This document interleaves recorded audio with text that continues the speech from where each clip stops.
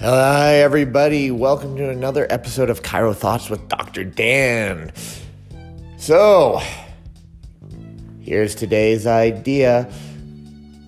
The ego can be fragile. So, today's idea is this. My big revelation through this week is sometimes we don't want to admit it, but our ego can be very, very fragile.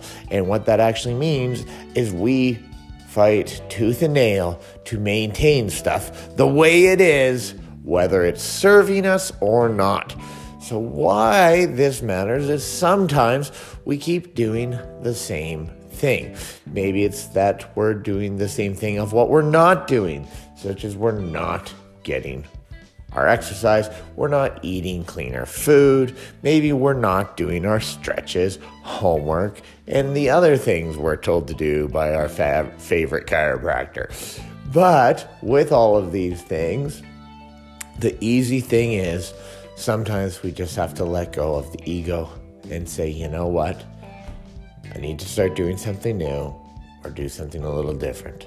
Because when we do that, we can start to make gains and changes. And by doing this, we can start to do better, feel better, and maybe move towards that idea of the life we want.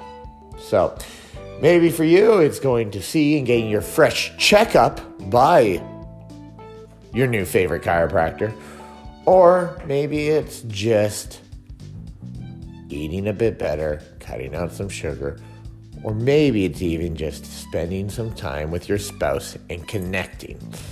All of these options would serve you.